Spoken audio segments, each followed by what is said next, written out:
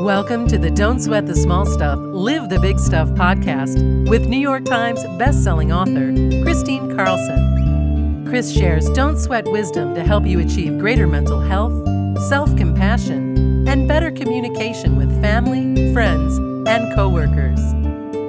Listen in and learn simple ways to live your most vibrant life of joy.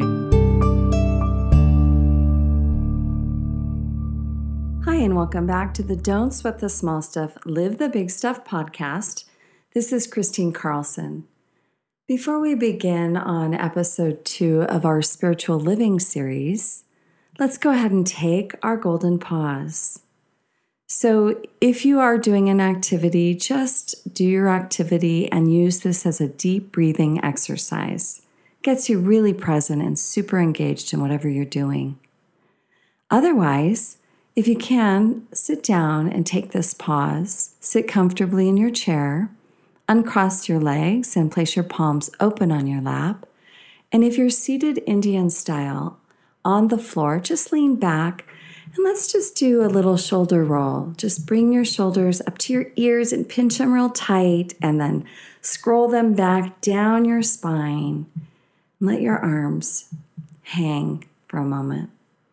Let's do that again. Pinch your shoulders up to your ears, roll them back and down. And now place your palms open on your lap. Now your heart is open. Your chest is open. You're sitting upright. You're in a position of comfort but attention. All right, let's begin to breathe. Breathe in through your nose, allowing your chest and your belly to fully expand, taking in the fullness of your breath. And on the exhale, just release any tension you feel and relax.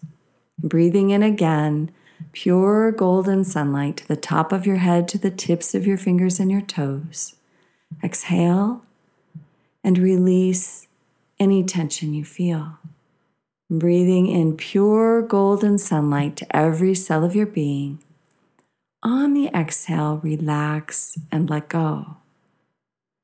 Breathing in pure golden sunlight to the top of your head, to the tips of your fingers and your toes. Exhale, release, and let go. Breathing in pure golden sunlight to every cell of your being. Place your hand on your heart, activating your heart, opening your heart, and think of one thing you feel grateful for. And as you think of that one thing, breathe in that golden gratitude to the top of your head, through your core, into your heart, to every cell of your being. And exhale and let go of what doesn't serve you. And breathing in that pure golden gratitude to the top of your head, to the tips of your fingers and toes. Exhale and sink in a little bit deeper. Breathing in that pure golden gratitude to every cell of your being. On the exhale, release and let go. Breathing in that pure golden gratitude to the top of your head, to the tips of your fingers and toes. Exhale and be present in your body. Breathing in that pure golden gratitude to the top of your head, to the tips of your fingers and toes. On the exhale, allow that gratitude to wash over you like a cascading waterfall of pure joy. And breathing in that golden gratitude one last time. On the exhale, allow it to wash over you like a cascading waterfall of pure joy, and open your eyes. I really hope that on some level that puts some kind of smile on your face. It is just such a beautiful thing when we can take that pause and tune into gratitude. It is that simple pause and that simple tuning into gratitude that can completely take you off a negative mental spiral that you might be in. It can completely elevate your mood. I mean, sometimes we think of moods as being high, but we ought to just think of an elevated mood as feeling peaceful.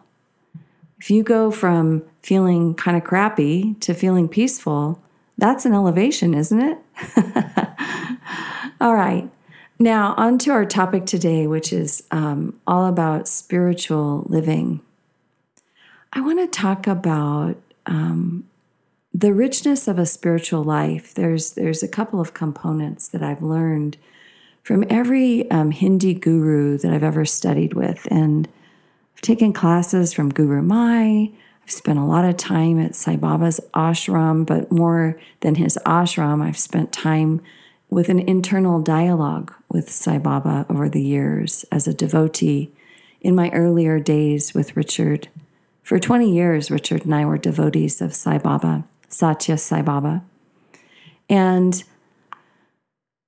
I would say now, after Richard's death, I wouldn't say I was separated from Sai Baba, but I definitely saw my spiritual world differently. I took my girls to India right after Richard died. Can you imagine? I had 2 girls in high school, and it was spring break. It was 4 months after he passed, and I packed them on an airplane during spring break, and we took 2 days off school, so we were gone for, I think, 9 or 10 days, and we got on an airplane and we flew all across the world. It took us 24 hours to get there. And we got there and it was hot and, humid and hot, summertime in India. And we went to Sai Baba's ashram. It was quite an adventure. It was always in the back of my mind that if I ever had an emergency, a family emergency of any kind, a health emergency, or any kind of emergency, that's exactly where I would go, because I would want to be at the feet of the guru that represented the most love on this earth to me, that was the greatest light. Now, a couple things about having a guru I'll share with you. The guru, the true guru, is just a teacher. It's a name for teacher. It means that this human being has become the enlightenment of what you deeply desire to become yourself. And they serve as the example, the teacher. The teacher is only meant to serve as the life example for the devotee, for the person who is the student. You're not meant to worship the guru. You're not meant to worship the guru as anything but being the teacher, the light that shines a light on the insight, the inner awareness of your mental state of mind and your capacity to learn, your capacity to grow, and your capacity to create and manifest the life that is the life that you came here to live on this earth. So the guru acts as the barometer, if you will, the helper to navigate your path. The guru is there to assist. The guru is there to share knowledge and wisdom and deep, deep understanding, spiritual awareness. The guru is attuned to spirit. So Richard and I became Baba devotees quite surprisingly to me, coming from my background, an evangelical Christian home, which I loved. I always had a very deep relationship with God. But at some point in my teenage years, I became a little bit separate. I didn't feel like I could live up to the example of Jesus. And I felt that I was so intuitive and so empathic in this way and was really that child that wanted to please God, wanted to do the right thing, that my ego always told me, you're not good enough. You're not doing things right. You're not good enough. And this perfectionism kept me from really, in my teenage years, kept me from really feeling as attuned to God as I always did as a child. So in that chasm of separation, it took me down a path of darkness for a while. I haven't shared too much about this, but I struggled. I struggled in my teenage years. I had an eating disorder, and it was bad. And I had it for several years before I really realized what I was doing to myself. And when I realized what I was doing to myself, I didn't want to kill myself. That was never the point. I had just bought into the material world. I had bought into these ideas that I had to be a certain way. I was a perfectionist. I was a great student. I was an athlete. I was a model. I had all these things going for me, yet I was deeply, deeply separated at that time from God. I was deeply in a dark hole, in a dark place. And it was a climb out, I'll tell you. It took years. It took years to climb out of that hole.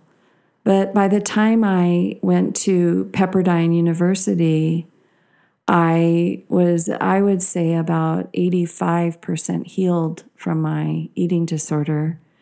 And unfortunately, an eating disorder kind of takes a life on of its own. And it became a kind of coping mechanism to stress sometimes, binging and purging and the cycle that I would get in.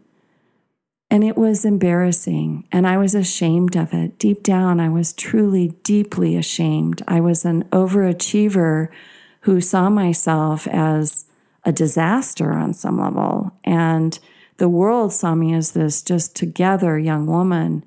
But deep down, I knew that there were times where I completely fell apart.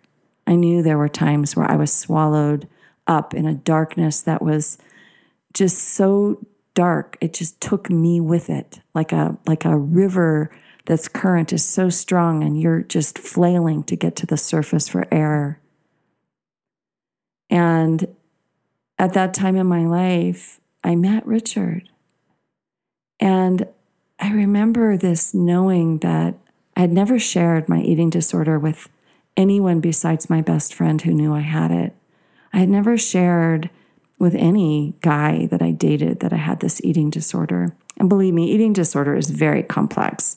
This is not going to be a podcast about eating disorder. I'm just sharing the dark place that I've known in my life, the dark place that I feel like has served me so, so incredibly beautifully.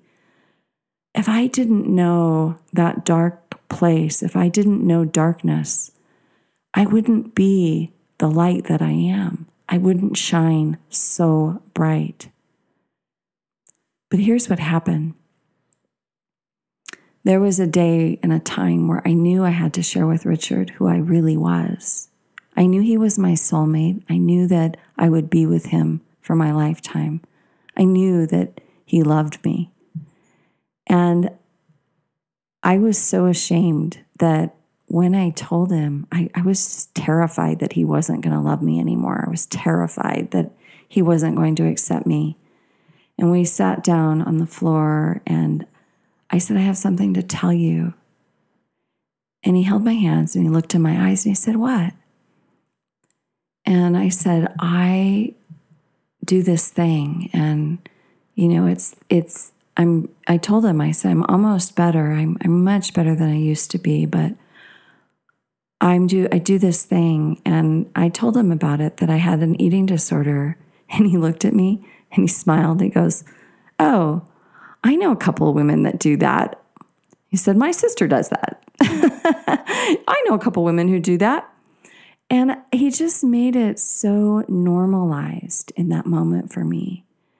He said, I wouldn't recommend it for your long-term health, but, it's something that other people do. He said, I'm glad that you're working on it. I'm glad that you don't want to do it, but I love you and I accept you and I'm here to support you. And in that moment, feeling that sense of unconditional love, it helped me to accept who I am. It helped me to see myself as out of this lens of shame and to see myself as being loved and lovable, despite the fact that I struggled despite the fact that I was still struggling on some level, healing from this pattern, this deep wound that I had discovered, this abyss of being separated from God, from Spirit. And so then Richard became my teacher and my helper and my assistant and the lover that I needed and the best friend to hold me on the journey back. And it was a journey back to Spirit. It was a journey back to understanding deeply who I was and how I was meant to live, and that I had choice. Always in our lives, if we can make the pivot toward the understanding that when we're in a dark hole, a dark place, we have choice, but we have to see ourselves as having that choice. And then when we choose, we sometimes have to accept the choices that we've made. And in my spiritual journey, as I learned about Sai Baba, and as he became that teacher for me and Richard in our young adult life, I began to see through his eyes and through his teachings that there was a way out, that there was a way to live spiritually. There was a way to live in my true nature, to love myself as I am, to accept myself fully as I am, to accept the shadow part of myself, but let the light shine. Let the light be the prevalent piece of who I am for the world, for myself, for my family, for everyone. I want to share a prayer with you because it's a prominent prayer that I say every day, and that is, divine love, play me as an instrument in your finely tuned orchestra of life. Divine love, play me as an instrument of light and love in your divine orchestra of life. Come back next time, and I promise you I will talk about ego and your true nature, and I'll teach you how to attune to Spirit and your highest self. Thank you so much for listening. Come back again. Don't sweat the small stuff. We are living the big stuff. Are you feeling anxious and overwhelmed by recent global events? This is the perfect time to learn how to access your mental health and well-being. And the good news is, you can rewire your brain to feel calmer during this unsettling time. With Christine's new Don't Sweat the Small Stuff happiness training course, you can be mindful, practicing mindfulness for clarity and calm. You'll learn how to develop your mindfulness practice from the comfort of your own living room with mindfulness teacher, Dr. Shauna Shapiro. Now you can enjoy 2 happiness training courses for only $29.99 at don'tsweat.com.